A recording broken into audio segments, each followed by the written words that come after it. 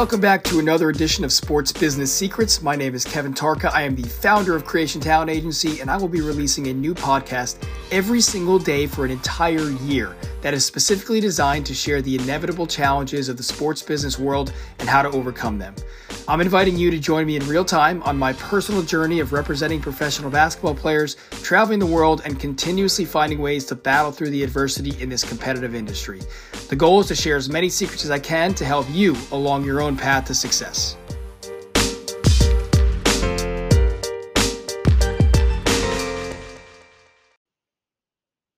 Good morning, podcast family. Today we're talking about the EuroLeague bylaws again. This is part 3 of the series. If you missed parts 1 and 2, I started them last week, so you can, or actually it might have been 2 weeks ago at this point, so you can go back and listen to parts 1 and 2. But today is all about competitions, and the point of this series is just to teach you a little bit more about the ins and outs of the actual EuroLeague and the bylaws that they have set. So today is about the competition system and the way that it works.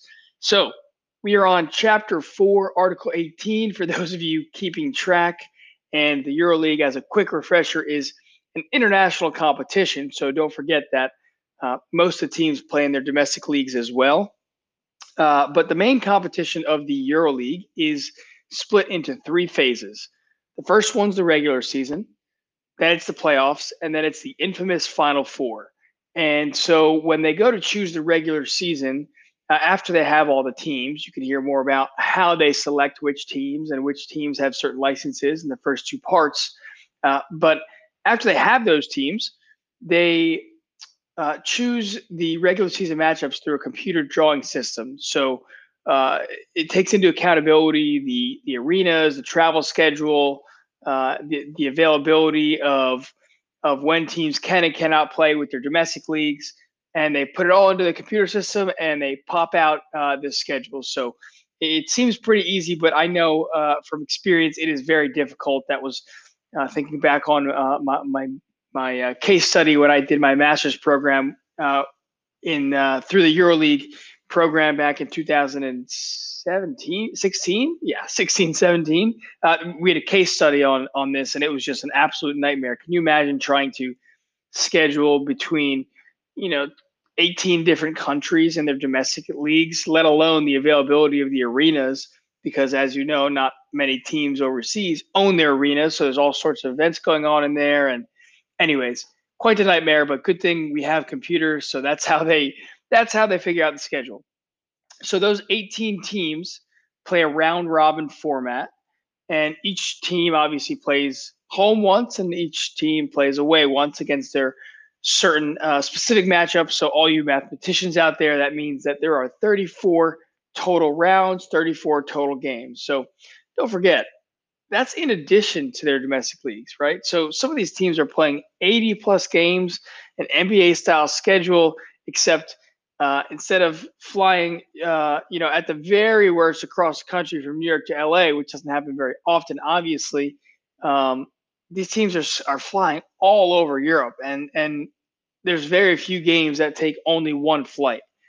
So it definitely has a toll on the body. So keep that in mind. Avi Evan from Maccabi Tel Aviv talks about it in episode 115. If you want to go back to that interview, about how it's crazy traveling from Tel Aviv. The difference between Tel Aviv to a bus ride for their domestic league. That's a big difference between Tel Aviv and Moscow, or Tel Aviv and Milan, or Tel Aviv and Barcelona. It's just quite the toll on the body during the EuroLeague season. So keep that in mind as you start to realize how crazy the travel schedule is. So at the end of the regular season, the top 8 teams advance to the next round, and they call that round the playoffs. And then the rest of the teams are eliminated from the EuroLeague season, and it is over. So for the playoffs, they are played in a best-of-5 series. First 1 to 3 wins advances to the Final Four. And the way that's set up is, which is always important, is the way that it's the home versus away. So first 2 games are home for the top seed. Then the second 2 games are away, and if they need a 5th game, it's back to home for the top seed. So they obviously set it up as 1 versus 8, 2 versus 7, 3 versus 6, 4 versus 5. So the high seeds get a pretty solid advantage in a regular season, at least with home court advantage. Obviously, in a COVID year with limited or no fans is a bit different, but 2 home games in a row to start off playing to first of 3 wins is super advantageous when you have an arena full of homebound, crazy, passionate fans for your club. So the winners, as mentioned, advance to the Final Four, which takes place at a predetermined city in Europe, and it rotates amongst many different cities. So in 2017, it was in Sinan Erdem Dome, which is in Istanbul, which was the first Final Four that I ever went to, which was unbelievable. And then in 2018, I went to the Final Four, which was in Stark Arena in Belgrade, Serbia, another one of my favorite cities. In 2019, unfortunately, I did not make it. It was in Victoria, and then I planned to go last year, but obviously, a world pandemic had different plans for me and for everyone, and for the Final Four in general. So this year it is in Cologne, Germany, and hopefully it will take place. At the Final Four, the EuroLeague has all sorts of activities and initiatives that surround the games. In Istanbul and Belgrade, thinking back on it, they did an unbelievable job with fan involvement, community activities. It's similar to the way that the NCAA Final Four does things. It's really that well put together. So if you've been to an NCAA Final Four, you understand all the fanfare and activities, and you walk along. You walk along the street in the main city, and they probably have tents set up, and different shooting machines, and different activities and games for the fans. So they really do a great job.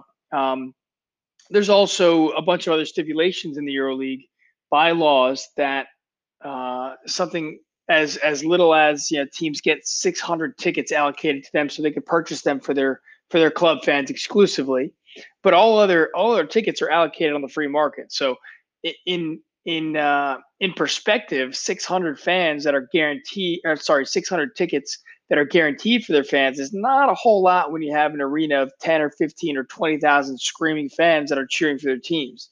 It's very different than having a home court advantage with 95% of the fans, your fans.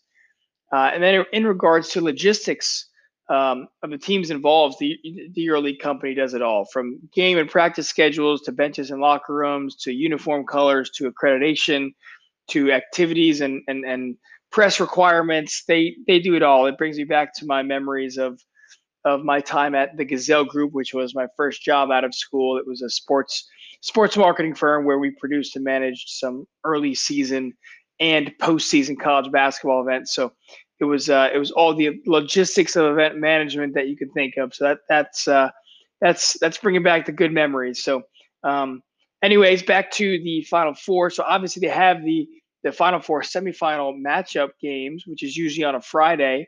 Then they have a day off, and then on Sunday they have the championship game. And something that's interesting is they also have their runner-up game, which is a bit strange and definitely brings some pushback from teams I know and players, because I mean, at the end of the day, who really wants to play for a third place runner-up game? But for whatever reason, it's still in the mix. It's still in the bylaws.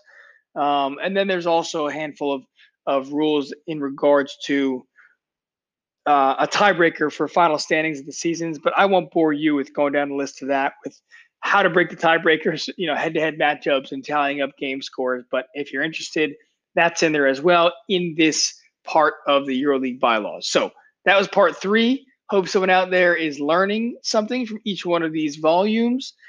There's definitely still some time to catch up on EuroLeague action. They're 28 weeks in, which means there are 6 more in the regular season, if you remember back to 34 rounds. And it's actually never been closer in the history of the EuroLeague, which is pretty cool.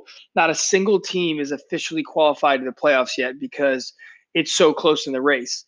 And actually, Barcelona, I just saw this morning, Barcelona can do it this weekend if they beat Real Madrid at Real Madrid. So if they do that, then they're guaranteed the first official spot in the playoffs. But right now, if the standings ended today, The top 8 are Barcelona, CSKA Moscow, Milano, Bayern Munich, Anadolu Efes, Real Madrid, Fenerbahce, and Zenit.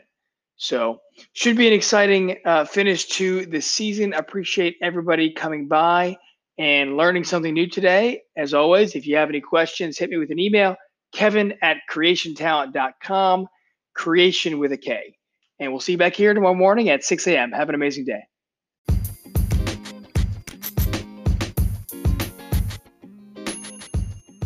Thank you so much for listening today. If you enjoyed this episode, it would mean the world to me if you could give it a rating and a review on Apple Podcasts. And if you're feeling really crazy, you can even share it on social media. As always, if there's a topic you want me to talk about further or a guest you would love to hear on the podcast, just shoot me a message on social media @Kevin Tarka. Thanks again, and I'll see you here tomorrow morning on Sports Business Secrets.